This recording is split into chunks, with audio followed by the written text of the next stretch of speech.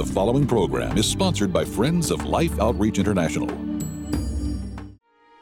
About 2.5 years ago, I was having a neurological flare-up, and I thought this will be it for me. I mean, I had neurologic numbing in my throat and my neck and my arms, bone-crushing headaches. The room was spinning, and I thought I was going to die. And the Lord whispered in my ear in that bathroom that day, "The storms reveal the lies we believe and the truths we need." Susie Larson helps us understand how intertwined our emotional, spiritual, and physical health are, and how to start living fully alive.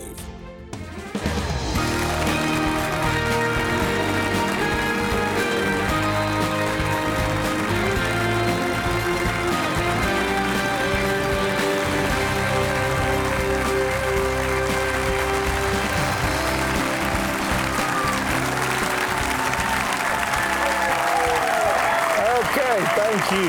We welcome you to Life Today. We got a wonderful audience. You're great encouragers. I'm James Robinson. Betty and I welcome you to Life Today, Fully Alive. Beth Moore and I actually taught a series, and Betty, Beth's always said when you got going, you did better than us. And we did Fully Alive. That was a series. But I love this title because I love the truth. This is Susie Larson's book. It's just come out. And I tell you what, the journey she's been on to reach this point of talking about fully alive when it looked like you're just full of death, and that it just every day you're facing it, what she's been through, and to be able to share what she shares, in my opinion, is a gift of God. And she's a gift from God to you. This could be, listen to me now, you could hear something today that could set everything in motion in a positive direction beyond anything you ever imagined. Would you welcome Susie Larson to Life Today, Susie?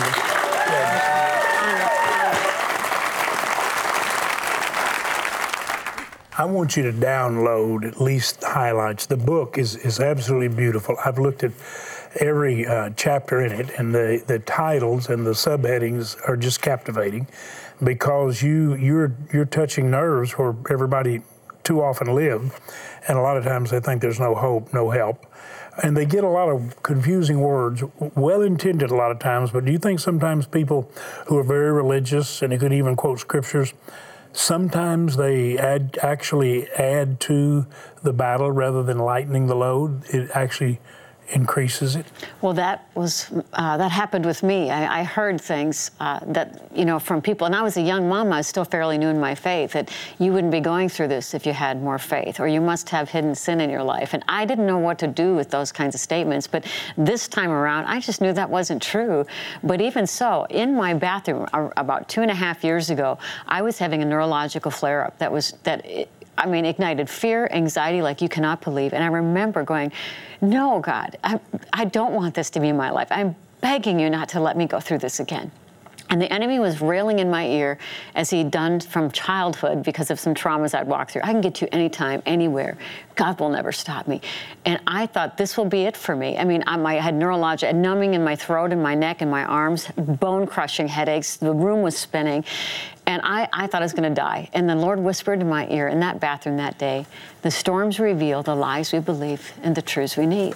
And I'm like, say that again. The storms reveal the lies we believe and the truths we need. And here I'm in what felt like a spirit of fear in my bathroom, and then physiological fireworks going off in my body. And I knew the whisper. I know God's voice. And I'm like, what are the lies that I believe? And just as quickly, that rail in my ear, I can get to you anytime, anywhere. And that's when the Lord broke through and said, Susie, you have believed that your whole life. And we don't outrun lies. We turn around and we face them. I'm not going to let you lose, but I have to let you fight. You got to put him under your feet. Yes, it feels like he has you by the throat, because my esophagus was actually spasming. I couldn't even swallow. Yes, it feels like he has you by the throat, but the God of peace will soon crush Satan under your feet. And I will tell you, that began a battle of contending, because I'm a veteran in the fitness field. I understand health, and I really believe I've been able to do what I've done in the last years because I have fought and fought to get my health back, and by God's grace. But I will tell you, so here I have my physical disciplines, and I'm a woman who's serious about the Word of God. I had my spiritual disciplines. But what I didn't know is that what happens in your soul happens in your cells. And that's really the thrust of the book. We've got to pay attention to the stuff that's in our soul, because you can have the physical disciplines all day long. But if there is trauma that you've not dealt with, if there is unresolved grief that you're not sorting through with the Lord, if there are core beliefs like self-contempt, this will push out into your physiology. And I'm telling you what, I think the body of Christ, it's time for us to contend for the things that God has for us. And there is a mystery, and I address this in the book, that there's no name it, claim it thing to get God to do what we want him to do all the time. We all agree on this, that very godly people get sick and die. But I will tell you that I'm better for this faith battle, because I'm going to err on the side of faith till I take my last breath. That's what I'm going to do. And in that place, God really did show me that there were things in my soul that were stuffed down, that God allowed this overplayed enemy attack because I was ready to face them. I was being positioned for freedom. And the spirit of fear was one of those things. So I began this journey. But because I'm a learner, I started to interview brain experts and doctors and scientists telling me about the physiological implications of what happens in our soul. And science, even apart from faith, now agrees that there are physiological consequences to what's happening in here. So when I go to Psalm 23:3 and say, he restores my soul, I know that's true. I don't know how this all works and why certain godly people get sick and die and others he heals. I don't get that. But I know my faith pleases him, and I know he's made promises to us, and I believe everything in me that we all have places in our soul that God wants to restore, but I think we've gotten so used to numbing out and to treating symptoms that we've not slowed down long enough to heal. I think I mentioned to you this over dinner, but Steve Arterburn, when I was interviewing him, said something that gripped me when I was in the throes of my relapse. He said, the great epidemic of the American church today is unresolved grief. He said, every one of us has a series of losses, hurts, and disappointments, and we've not slowed down long enough to heal from them. So I went to my doctor friends and my counselor friends. I said, is this true? And I have a counselor friend who said, she said, my colleagues and I have more women in their 30s, 40s, 50s, and 60s coming in with crazy symptoms, irrational fears, anxieties they've never dealt with before, and doctors can't diagnose anything. But once these women make some time and space to go, that loss, that really hurt. That rejection, that betrayal, that did something to me. When they start to take time to get into the presence of God and sort through their hurts under the umbrella of God's love, so many of these things work their way out of their health. It is an absolutely amazing thing. So the whole invitation is, God wants you to flourish. I don't know what that will look like for you, but I know God has more for each and every one of us.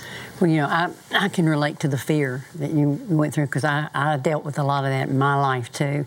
And I think it's tough sometimes, because I think it was for me the first time I really said, God, search my heart and know me. Amen. Because I was afraid, I think, for God to really know or to even bring out any of those things that were connected to fear. I didn't know what to expect. Yeah. But then the matter of trusting him, because he created us. He knows what's inside of us. He wants us to deal with that and let him walk us through it to make us better. He is the great physician, by the way, isn't he? He indeed is. And that fear thing, when you're someone who struggles, Scripture does tell us not to fear, but it is easier said than done. Yes. When you have legitimate things to fear. It is. And when I learned on the scientific level that when I'm in fear, because my symptoms were so scary, at one point we didn't know if this was Lyme, which meant it could be a much worse neurological disease. And neurological diseases are horrific. So the fear took off in my body. And so you read, do not fear. But I'm like, that's easier said than done when your face is going numb and your throat is closing up. But the Lord spoke to my heart and said, you can't afford the inflammation. And this is what I learned, is that when you fear, when anybody fears, physiologically, you basically open a door to inflammatory response. And inflammatory response, when your body's in inflammation, that's where sickness and disease grows. So here I'm, again, a seasoned woman where I love God's word, and I'm physically, basically disciplined, but I still couldn't get a handle on the fear. But when they told me that, they're like, your whole body is inflamed. You can't afford inflammation. You've got to do something about this fear. For me, I decided to practice a zero tolerance policy on fear. I'm like, I can't afford it. I'm not going there. And I had to turn my back on fear every time my symptoms flared. And I just thought, God, you're good. Your promises are true. You're going to make a way for me. I don't know what it will look like, but if I have to face another debilitating disease, I'm going to do it with the Prince of Peace and not the spirit of fear. And I got to tell you, there was a moment, because I would get back to that place of fear. And I've got a prayer friend who calls it like it is. And she said, Susie, she said, go ahead and fight for your life, but you have to die to that fear. I'm like, I don't know if I can. And she said, well, the enemy can't mess with the corpse. And you're still trying to get God to do what you want to do. And you have to do the even if prayer. You have to do it. That God, you're good. I believe you can heal me, but even if you don't, you're still God. It was one of the scariest things. When your arms are numb and your face is numb and you feel like your head is in a vice and someone's turning it. And I mean, I can't even explain to you how terrible it was. I saw myself crawl up on the altar like a little rag doll. I was so beat up from this disease. I was so disappointed that I was there again. I had so many dreams from my life that were passing before my eyes. But I remembered life on earth is short and eternity is long. And ultimately, every opportunity, every circumstance, every storm is an opportunity for faith. So I thought, I have to do this. And I crawled up on the altar. I just saw myself as in a little ball. I'm like, God, even if, you're still God. And I instantly got this vision of the Lion of Judah with his flowing mane, put one paw on the altar, then the other, and I'm just curled in a ball, and he roars to the atmosphere as if to serve the atmosphere notice, she's mine. And then he said something that changed my life. He said, Susie, right now you feel fragile and vulnerable, but you're only one of those things. You're fragile, but you're never vulnerable. I've got you. And it changed everything for me. And I had to start living a surrendered life, living in the tension of contending for his promises, but saying, ultimately, you get to decide. And I'm telling you, he's done a miracle in my life, in my soul. I still have some symptoms. I'm still on some treatments to work out the rest of what I'm dealing with. But I'm not the same person anymore because fear, the spirit of fear doesn't get to have the last say in my life. So praise God. So when you sat down and poured more time than you'd ever poured in anything to go through this, where are you trying to take someone that's watching right now? They've got something going on physically. I believe you made a statement a moment ago, you can, I know, but even if you don't, you're still God. You're still there. That's not a lack of trust to say, Lord, if you don't do what I'm asking, what I know you can do, but you don't do it, you're still God. Jesus actually prayed that way. I'd like you to take this cup from me. If there's another way, Father, this is Jesus talking to his Father. I'd like this cup to be taken away. But if not, your will, your way, whatever. So that wasn't lack of faith. It wasn't lack of trust. He just said, Father, I'm expressing myself to you. And you're still my Father. And even when he totally cut him off, in order to us never be cut off, because he took the full brunt of all the wages of sin. And Father, why have you forsaken me? Well, he felt that in a way he'd never imagined that he would feel. He was totally separated, that we would never be separated, but he's still asking questions of his Father. So there's not a thing wrong with asking that.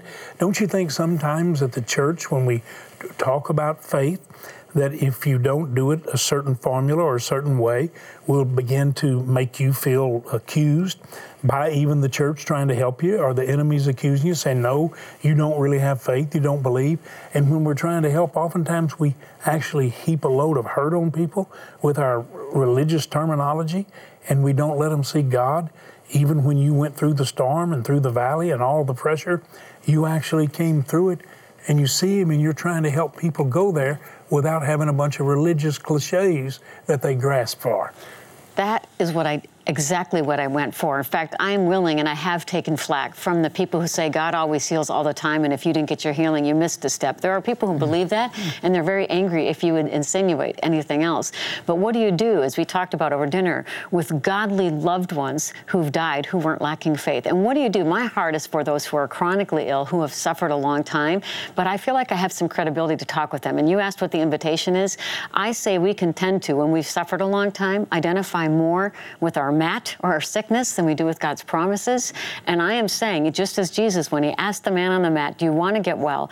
The man's first 3 words were, I can't, sir.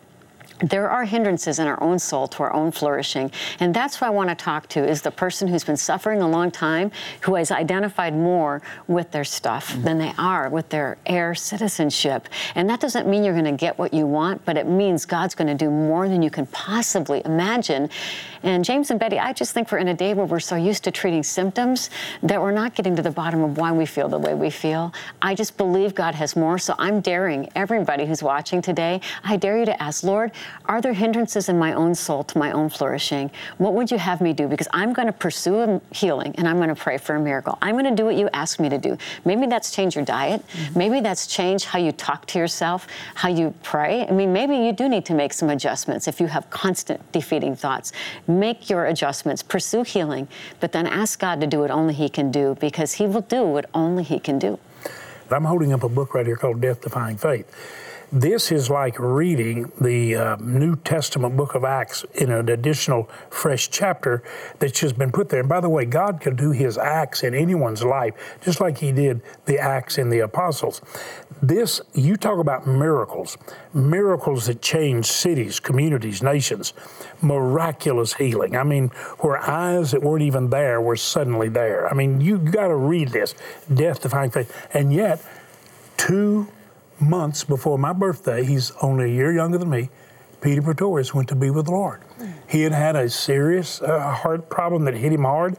Looked like he was going to get over it, but he went to be with the Lord. And it was a pretty sudden departure. It's not lack of faith. You get this book and then get your book, somebody who's just been through the hell, going through it, but learning enough that you could sit down and focus and say, I'm going to pour life all over people who need to be fully alive in Christ, Christ in you, and that's precisely what you've done. I think it's very providential. I think it's miraculous for many that right now for you, both these books are available. Now, many of you can go online, you can go to a bookstore, and you can get Susie Larson's book. We'll be more than happy to send it to you. You just ask for it, all right? Peter Pretorius' book we're offering in conjunction with what Peter did. He cared for the poor. He literally cared for those who were perishing and dying, and we worked together for 30 years. But just the miracle pictures here are so amazing, because it's as though someone has laid out 2 different people, 2 lives, your story, what someone needs so desperately, and not only, I believe, individuals watching right now, but those who know others who so desperately need the truth you're sharing. Don't you feel that way? That God allowed you to go through this and learn and given you the gift to share so you could see many people become fully alive? Amen. I'm hearing that from people who've been sick a long time, who've lost expectancy, lost hope. But when they hear the formulaic thing, they feel so defeated because they're so exhausted. They're like, so now I'm lacking faith? Well, how about you pray that I can have more faith? But as someone who's walked this place, to be super honest, this is the most raw book I've ever written, but really being honest about some of the things that the storm revealed for me. I'm telling you what, God has more for us. I know He does. And I told you this during dinner too. My son was miraculously healed. It's a medical miracle from a serious back injury. I have not had that kind of a miracle, but I've had a soul miracle. And I remember 20 years ago begging God to heal me because I was a young mom with 3 boys. I'm like, you've got to heal me. And the Lord whispered to my heart, I could heal you today, but you'd lose it tomorrow. I'm like, what? And He said, you think like a sick person. You don't have the infrastructure for healing. And the truth was, every symptom that came, I thought of a worse symptom, a worse fear. And I was bent towards fear because of other things that had happened. I spent the next 20 years thinking like a healthy person, going, God, I thank you for the body parts that work. I thank you that I can eat and digest food, and there's more right with me than wrong with me. And I just said over my life, I will not die but live and declare the works of the Lord. I'm just saying, I know God has more. And no matter how it plays out, He's looking the earth over and He's looking to find faith. And the question is, will He find faith in you? Or have you gotten so used to your kind of low-grade feverish life that you've stayed on the mat, and when Jesus says, do you want to get well? I can't. Well, yeah, you can. There's something in you that God wants to heal and redeem in you. Don't you appreciate the fact that she's poured out all this life and put it in a book and done it so well? Susie, our viewers, I really do believe, I don't think they're more remarkable people on the planet, because they will look and see a need that's legitimate, an effective way to meet it, and they say, let's do it, which is why they love this ministry that Peter Pretorius founded, the outreaches all over Africa that we've partnered with. And we're going to let our viewers right now look at what is one of the greatest miracle opportunities. And I say to our viewers, if you want your prayers answered, seek to be an answer to someone else's prayer. Don't you think that's a good practice? That's a good process. Here's what I'd like you to do right now. I want you to look in and I want you to see some very difficult, challenging moments. And you're going to see it in the countenance of the family members and the mothers. And let's just look and see, could I be the miracle that's longed for right now? Am I that source? Am I that channel through which God flows His love, His healing streams, His miracle? Watch. All across Southern Africa, mothers like these are facing an epidemic that slowly takes their children's lives. Not because of an illness or war. The children are dying from malnutrition. And even though these mothers know why their children are dying, they can't do anything about it. There's simply just not enough food to feed their family. Mulo kulia vamwe valima masi a maioria vamwe kavalimile. Kamala palo kuvate kualavyo etindikaso kupinga chateke alomo mwenti pangasile temolo malavange okuvela kulipokati okulia sikwete. Ndikaso kusen pamwe ndilila likaliange sikwe chapandu pakulia nokulisha sana kwalo wenene okulia sikwete. What we've seen here over the last few days is it's heartbreaking. We've literally seen children die. In this part of the world, death comes quickly, and it doesn't always come with much warning. That's why it's critical that we come in here, where they're at, and supply some kind of nourishment. And we have to have the support of our partners and viewers to be able to expand into areas like this, because it's critical. They're losing too many children. We've never seen this many go so fast in the short time we've been here. It really is desperate. With our help, Mission Feeding will give a bowl of nutritious food to hundreds of thousands of children every day. Without our help, the children of Southern Africa will face this epidemic alone.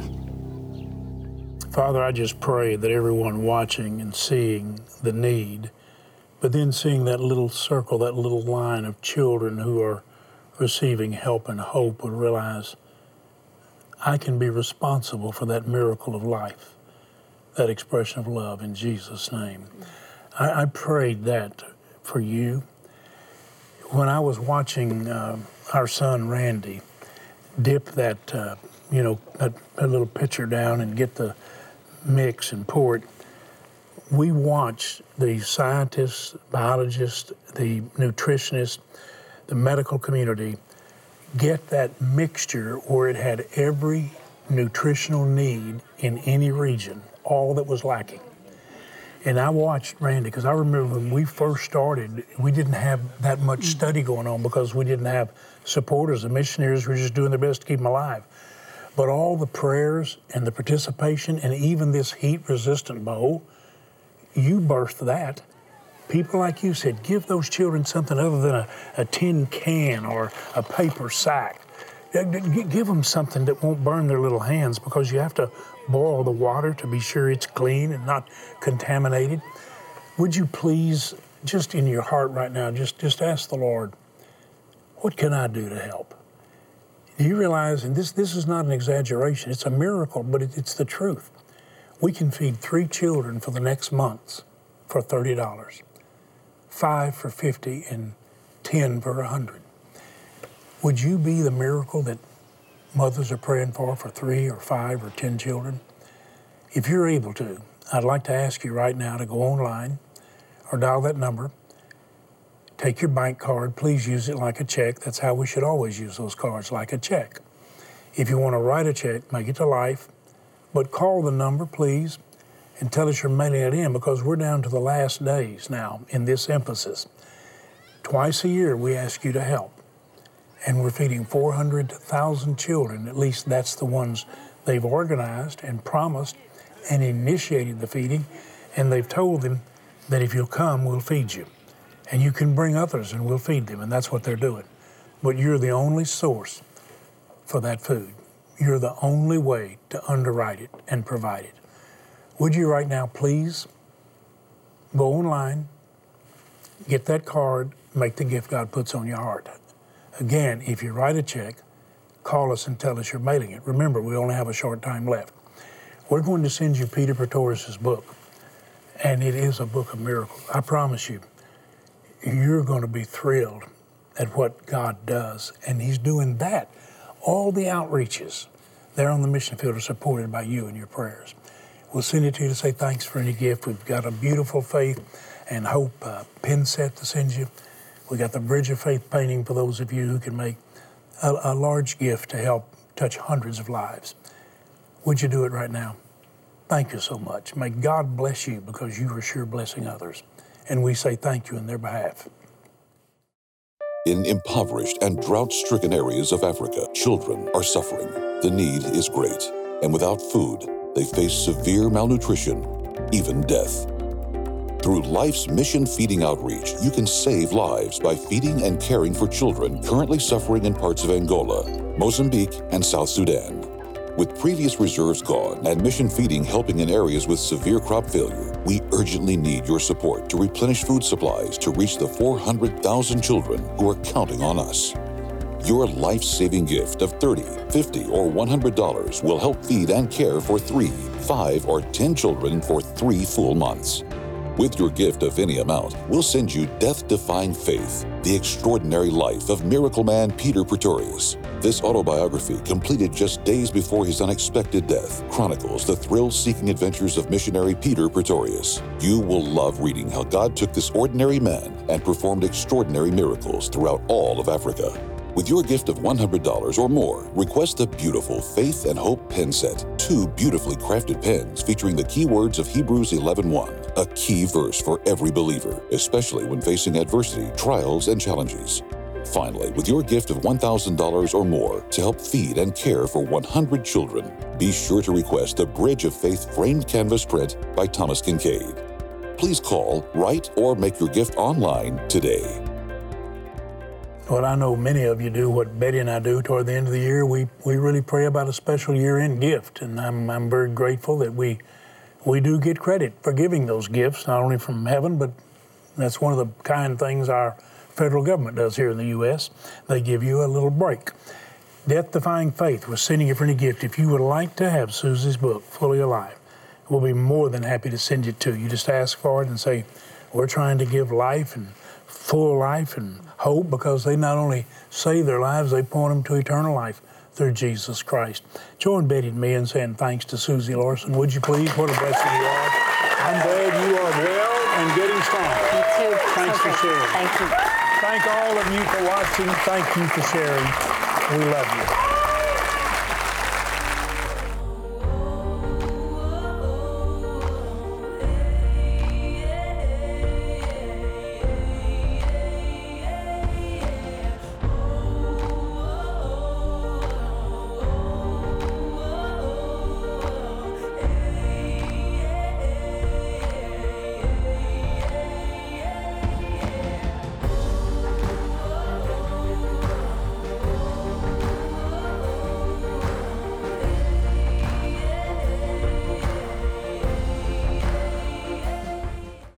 Tomorrow, James and Betty's grandson, Chris Turner, shares his personal journey of growing up hearing that Jesus heals, but then his mother passed away from cancer.